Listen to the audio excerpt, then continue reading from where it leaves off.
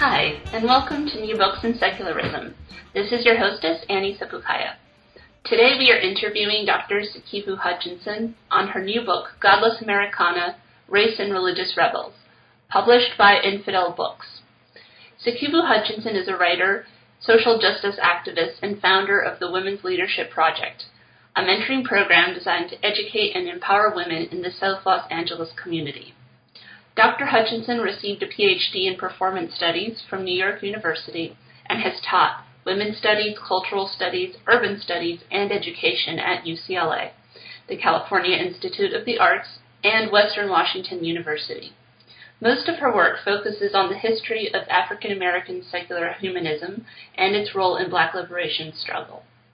She is the author of several books, including Imagining Transit, Race, Gender, and Transportation Politics in Los Angeles, published in 2003, Moral Combat, Black Atheists, Gender Politics, and the Value Wars, 2011, and of course the book we are discussing with her today, Godless Americana, Race and Religious Rebels.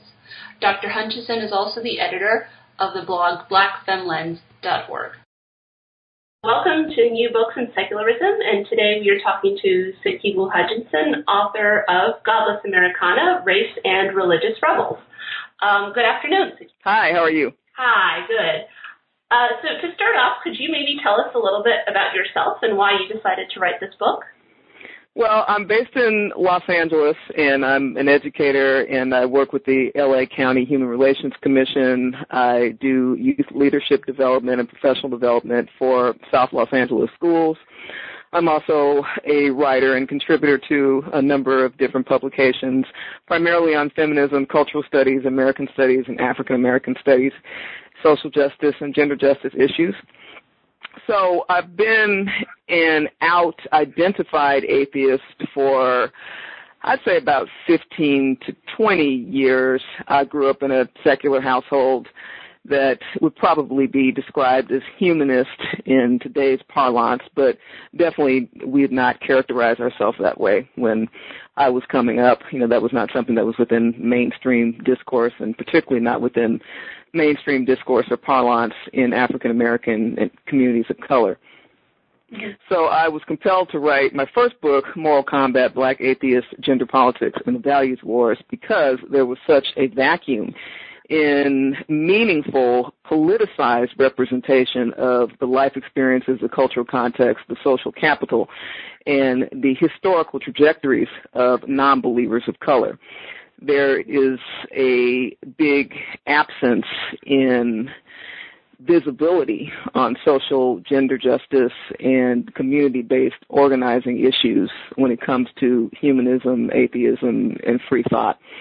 There's been a long, robust history of African American secular humanism, but not a lot of interface with the way in which humanism impacts upon organizing, politicization, anti-racism, fighting back against white supremacy, educational apartheid, and other structures of inequality. So these were all relevant strands that I integrated into my first analysis, looking at the historical trajectory of African American secular humanism from a radical feminist, woman of color stance that had not been done before. And the follow-up to that appraisal and analysis is my current book, Godless Americana, Race and Religious Rebels. Right. So in this book, you talk about a whole bunch of things, but why is it that the so-called mainstream secular atheist movement has such a dearth of voices of people who are not white or who are not male, for that matter? Well, a number of different reasons. If we look at the contemporary trajectory of atheism from a European-American perspective, the majority of those that are most visible globally are white males coming from academia, coming from a science perspective, focused on church-state separation issues. And that has not historically been the emphasis of African-American humanists, and certainly not humanists of color in general. Humanists in color in general are coming from a very radical progressive tradition by and large. There are some outliers that are more conservative to reactionary, But the majority of African American free thinkers are really coming from a liberation struggle perspective that makes connections between humanist traditions of social thought and the global struggle against imperialism, colonialism, and apartheid that communities of color have been embracing and really deeply embedded in since time immemorial. So there's a big schism in terms of, again, these trajectories of life experience and the degree to which white secularists are steeped within systems of oppression, disenfranchisement, and white supremacy. If you're a white person in the United States, you have a whole wealth of opportunities that people of color across class lines simply do not have. You're not criminalized. You're not segregated into, quote-unquote, inner-city ghettos / cesspits. You're not demonized within mainstream media as being the racial other, the primitive, the savage, the non-American. You are automatically assumed to be a citizen by dint of white skin privilege. And whether or not you are a working class, a lower income, or, quote-unquote, dispossessed as a white person, you are still afforded with visibility as a human being. You know, we've seen this time and time again in terms of the nexus of black struggle, racial apartheid, and criminalization in so-called inner-city urban communities, most notably with the case of Trayvon Martin and the way in which that youth was lynched twice by the justice system in terms of his murderer not being apprehended immediately, and then the second time in terms of his murderer not being found guilty. And we know as people of color that that would not have been allowed had Trayvon Martin been white and George Zimmerman been African American or of color. So those are the kinds of issues that really inform the experiences of humanists of color. As a feminist of color, I will note, again, we're talking about criminalization, that African American women, this is something that I highlight in the book, African American women and girls are disproportionately criminalized, disproportionately suspended, expelled, opportunity transferred, consigned to adult prisons and juvenile detention facilities, far and above males of other races and ethnicities. And this kind of dehumanization and apartheid profiling is what informs our construction as females that have never been considered to be fully human and to be fully feminine. And so these are major themes that I bring forward, again, looking at this from the perspective of what I have termed culturally relevant humanism, that if we're going to make humanism impactful for working class people of color in terms of programs, resources, social services, and intellectualism, all the things that some progressive faith-based institutions provide people of color within a capitalist system. If we're going to make humanism impactful, then it must be connected to the lived experiences of people of color under a system of global capitalism, apartheid, heterosexism, and patriarchy. You talk a lot about the intersection between capitalism and hyper-religiosity. I particularly like one of your quotes where you say, like mold in a moist environment, hyper-religiosity thrives under capitalism. Could you talk a little bit about that? That's germane to the way in which communities of color have been radically underdeveloped under a hierarchical, capitalist, exploited system. Take my neighborhood, for example. I live in South LA, and South LA has been widely demonized within mainstream media as being a ghetto cesspit. It's nothing of the kind. It's a very diverse community, very, ethnically rich community, and very religiously diverse community. So the unfortunate dynamic of these symptoms of, capitalist oppression and exploitation is that when you go to quote-unquote Main Street areas in South LA, you will see storefront after storefront that is occupied by a faith-based institution, a church, a resource center. And then you may see abandoned buildings that are up for lease, that have not been inhabited for many years. So the downside is that you have faith-based institutions that are able to lease these storefronts at a very low cost because they're tax-exempt organizations. And this is at a deficit when it comes to actual retail, commercial centers, recreational centers, other kinds of culturally relevant and responsive businesses and institutions that could possibly inhabit these spaces. And there's been massive divestment in urban communities of color. I mean, if you go through South Central, there are very few grocery stores, green spaces, parks, again, a dearth of community centers. And a lot of these functions are fulfilled by faith-based institutions in urban communities of color. Now, conversely, if one goes to the West, which is predominantly white, and we're talking maybe several miles to the west and looking at the community that I live in, which is right by Inglewood, you go several miles to the west, you have community centers, you have parks, you have green spaces, you have myriad grocery stores, healthy food stores, big chain stores, big box retail, a whole abundance of different business, commercial, recreational, and cultural institutions.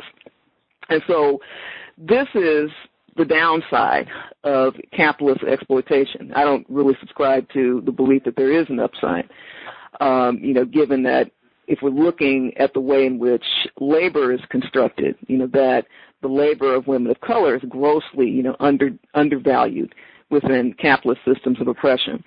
And this is why women of color, particularly African American women, even though we have the greatest workforce representation amongst all subgroups of women, that we are still working in predominantly lower wage jobs that do not have defined benefits, that are not permanent, that are very much, subject to the vagaries and the upheavals of a global capitalist economy. And it is for this reason that there's so much economic and social pressure upon African American women, in terms of being caregivers and workers on the front lines. This is where churches come in. We know that, quote unquote, historically African American women have been, and this is a cliche that's been trotted out ad nauseum, the backbone of the church, where it's not just that black women have been, so emotionally and socially indoctrinated, into the idiocy and absurdity and the non-reality-based fictions of the church. It's by dint of all of these intersections, capitalism, white supremacy, sexism, patriarchy, and criminalization happening in urban communities. And in many regards, black women look to churches and faith-based institutions for affirmation, for visibility, for solidarity, for caregiving, both in terms of their own children and caregiving for everyone else's children. So churches and faith-based institutions serve multiple roles that are deeply embedded by and exacerbated by capitalist inequities. Yeah, so basically there's they fulfill this sort of role in the African American community that the secular community just fails to meet those needs for people of color. Like the secular community doesn't have that kind of support system that includes the realities of these neighborhoods, and so therefore the religion still plays a central role? Absolutely. Absolutely. Yeah. I mean, obviously there aren't any humanist organizations in communities of color. I founded Black Skeptics LA a few years ago with a few other like-minded folk, and we're a fledgling nonprofit 501c3, and we recently established a First in the Family Humanist Scholarship Fund to really pipeline the most challenged young people of color into institutions of higher learning, specifically undocumented foster care homeless and lesbian, gay, bisexual, and transgendered young people who see the highest rates of incarceration, detention, and overall criminalization in terms of their imaging in mainstream society. There's a big correlation between the numbers of young people that are in foster care and those that eventually fall through the cracks and become homeless. Big correlation between the numbers of young people that are homeless who fall through the cracks and become incarcerated. Huge correlation between the numbers of young people that are lesbian, gay, bisexual, and transgender who, quote unquote, fall through the cracks, are abused, harassed, marginalized, and dispossessed, and are consigned to foster care and then become homeless and then become incarcerated. So we wanted to try and identify all of these points of intersection and to really come forward as atheists and humanists to say that there is a deep and abiding vacuum in mainstream atheism when it comes to social justice and racial justice and gender justice, looking at all of these disparities that specifically impact the lived experiences and the outcomes of young people of color in a national context that is decidedly not post-racial, decidedly not colorblind, decidedly not meritocratic, and decidedly not exceptionalist. And this is a theme that recurs in Godless Americana. One of the reasons why I was compelled to write this book is the yawning absence on these issues and the silence on these issues in mainstream atheism and even quote-unquote progressive atheism. Again, to try and articulate a vision of cultural relevance within a humanist, feminist context that is steeped in these lived experiences and that addresses them from an education reform, a radical education reform perspective. There's so much happening in terms of the privatization and charterization of public schools that effectively dispossesses the most needy and the most, quote-unquote, at risk, and I have a problem with that term, but I use it as shorthand for this conversation, at-risk youth of color that are in inner-city schools. And so in order to address these hierarchies, if we are truly serious as humanists, radical, progressive, of color, in terms of making humanism accessible as a movement and viable as a movement, then we must continue to push these kinds of initiatives that truly begin to redress this devastation that school-to-prison pipelining has wreaked upon our communities. Yeah, that's a really interesting point because I've heard sometimes in the atheist movement a lot of women certainly talking about the lack of visibility of women in the atheist movement. And you talk a little bit in your book about how white women, when they get together to protest or so forth, they kind of leave out women of color and their realities. Could you talk a little bit about that? I know you mentioned the slut walk, which I thought was really interesting, and things like that. One of the things that I focus on in terms of the historical aspect is the notion of the cult of true womanhood, and that was an ideology that was articulated in the 19th century. It gained currency with first-wave feminism, and it really demonized and dehumanized women of color as not conforming to mainstream European American paradigms of proper femininity. Women of color, by dint of being enslaved or by dint of being dispossessed, by dint of being viewed, quote-unquote, universally by Western culture as savages, as hypersexual as Jezebels, were never put on pedestals, were never viewed as a weaker, fairer sex, were never conferred with all the rights and privileges of power, ownership, and authority that European American white women under a system of enslavement and slaveocracy were afforded.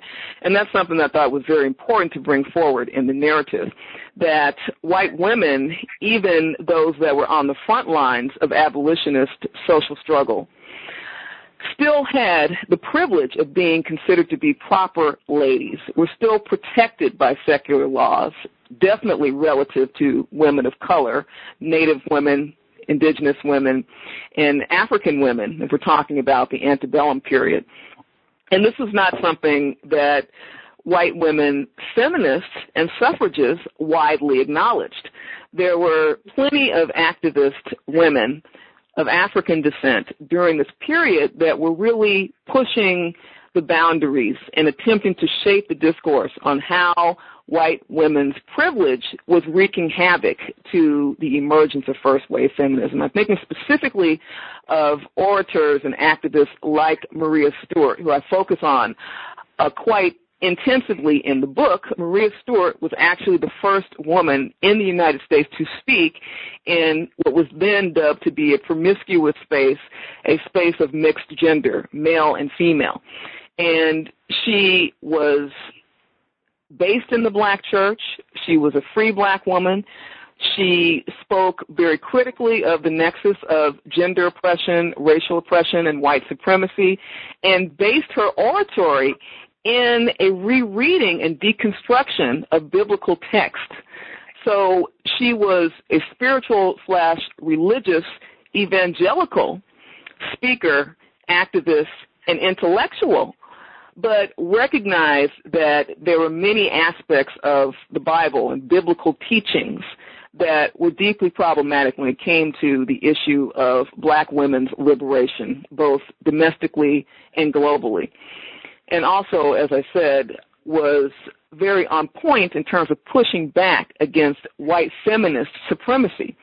Now, I also take up this thread of white feminist supremacy when it came to the way in which early secular feminist activists like Elizabeth Cady Stanton articulated their stance toward the 15th Amendment. The 15th Amendment conferred African American men with the right to vote.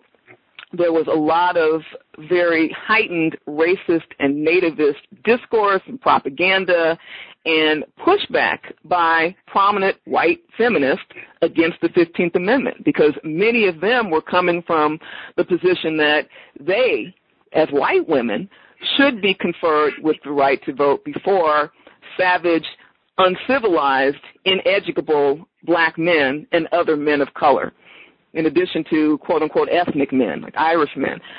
So this was a big part of the leitmotif of first-wave feminism. And it has definitely informed the fissures that exist within the contemporary women's movement, and the fact that you do not see mainstream women's organizations on the front line for mass incarceration, for criminalization, for fetal homicide laws that disproportionately target African American women, poor women, other women of color in the South and the Midwest. These are not issues that are being taken up, by and large, by mainstream white female-dominated feminist organizations. And so if we're looking at culturally relevant humanism, specifically within a K-12 context, which is the context that I operate in as an educator, how do we go about making feminism viable and real and impactful upon the lives of young girls and women of color? We have to base it in the fact that black women have off-the-chart rates of HIV/AIDS contraction, have off-the-chart rates of intimate partner violence. And this has a lot to do with, yes, hyper-religiosity, but it also has to do with the way in which black women, going back to my earlier comments, have never been considered to be fully human within a white supremacist context of patriarchy and heterosexism. And the fact that black women are more likely to be single-parent providers, more likely to live in highly segregated communities with very high rates of transit dependency, very low living wage job opportunities, very high rates of violence and criminalization. So state violence coming from police repression, police brutality, police murder, but also violence in terms of moving around in public spaces in communities where there's not a lot of value placed upon the lives and the bodies of African American women. And so when I position humanism as a teacher through my Women's Leadership Project program, and this is a program that I started in South LA in 2002, began in middle schools, and then we have transitioned to high schools in South LA that have similar demographics, predominantly African American and Latino. We position feminism in terms of let's look at the connections between the historical struggles of black and brown women against slavery and dispossession and criminalization and the contemporary context of our disproportionate rates of intimate partner violence, of HIV/AIDS contraction, of sexual assault, of criminalization, suspension, expulsion, detention, all of these issues of the nexus of violence, racism, sexism, and white supremacy that are absolutely not being confronted within mainstream feminism and definitely not mainstream secularism.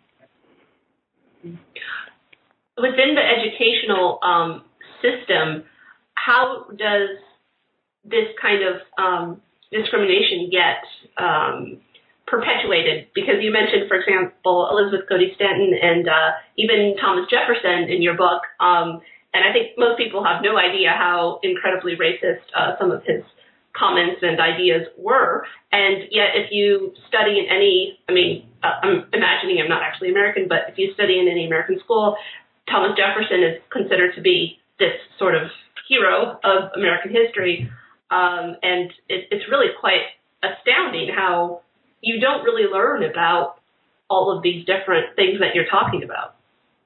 Yes.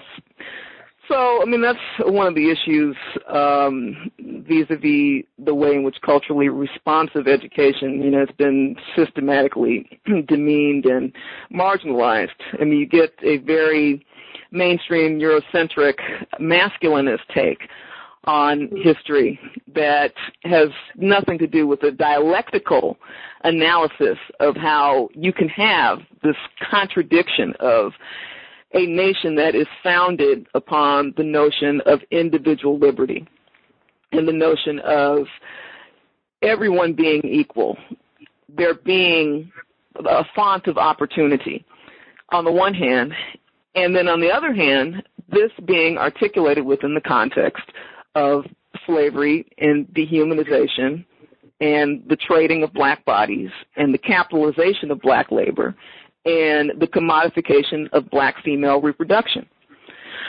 So that's something that the book brings forward in terms of unpacking the contradiction between this exceptionalist notion of European American / Western secularism and the realities of apartheid, white supremacy, and other systems of institutional and systemic disenfranchisement and inequity. One of your critiques, which I found really interesting, is when you talk about the atheist movement's focus on science and how it is generally put up on a pedestal as sort of, the way to think rationally and the way to combat actually social injustice. And you say that this is actually incredibly insulting to communities of color. How does science play into this kind of discrimination? I think it plays into it in a couple of ways. One, there's this kind of atheist scientistic exceptionalism that does not acknowledge that there's been a very strong and robust tradition of scientific racism in certainly American history in particular and in European history in general.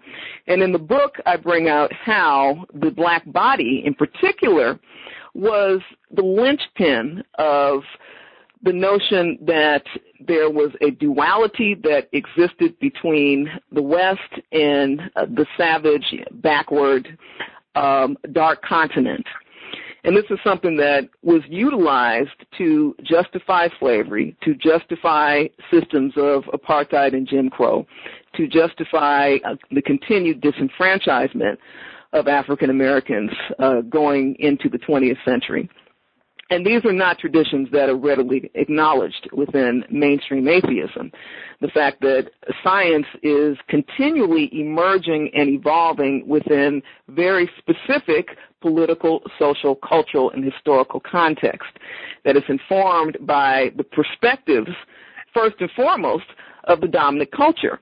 And so I unpack some of the analyses that have been made by extremely outstanding writers like Joseph Graves, like Harriet Washington, like Dorothy Roberts, and looking at the way in which the black body was dissected literally and figuratively in order to establish the font of racial difference, the font of moral difference, and really the font of national difference. And so this was propaganda, that was utilized by the framers into, again, the 20th century, when Jim Crow laws and other really oppressive pieces of legislation and public policy were put in place to essentially say that we have this backward, primitive population that should not be allowed to, quote unquote, breed, that should be consigned to lower income inner cities, ghettos, should be consigned to prisons, should be subject to all of this really draconian fascistic testing and experimentation, and should ultimately be the linchpin of a national propaganda strategy to prop up the glory and the enlightenment of the American empire. And so science has always informed the social construction of the imperialist other. This is something that has never been recognized within most mainstream assessments of science-based, atheist perspectives. Is there anything, like any suggestions on how we can make the secular community more diverse? Like, do you see it getting better? Do you, think there's much hope, or do you think it's getting worse? I think that there is hope insofar as there are organizations nationwide that are, working to break down some of these barriers and to address some of these inequities.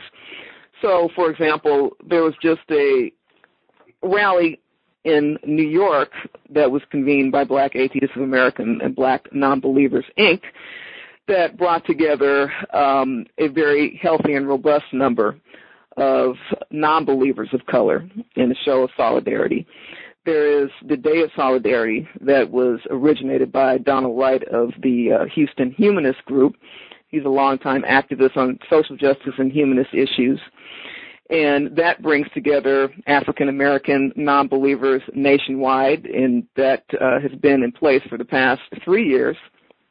And again, there's Black Skeptics LA, and we were fortunate to have gotten a lot of support from the secular community on the scholarship, a lot of great donations, a lot of articles, and general reinforcement within the atheist humanist media. So there are glimmers of hope, movement, optimism, solidarity, coalition building, but not as much as there could be, given that the global atheist movement has, really rocketed into mainstream visibility. Mm-hmm. So the media plays a large part in this as well, in terms of who they wish to cover and who they gravitate toward. Yes, absolutely, because we know that there are a number of, social justice-minded, small, atheist humanist groups. I would say more humanist than atheist, mm-hmm. that are engaged in prison reform and looking at homelessness, trying to address abortion and reproductive justice. But those organizations are just not given play within mainstream media. Right, right. So if people want to read your book or know more about these issues, where should they go to? Is your book readily available? Is it on Amazon? Yes. Yeah, the book is on Amazon. The book is also accessible via my website at SakivuHutchinson.com. But Amazon is probably the best place in terms of easier accessibility. Right. Okay. All right. Thank you so much for being on today and talking about your important book. Thank you. You've been listening to an interview with Sakivu Hutchinson, author of Godless Americana, Race and Religious Rebels. This is your hostess, Annie Sapukaya. Thank you for listening to New Books in Secularism. See you next time.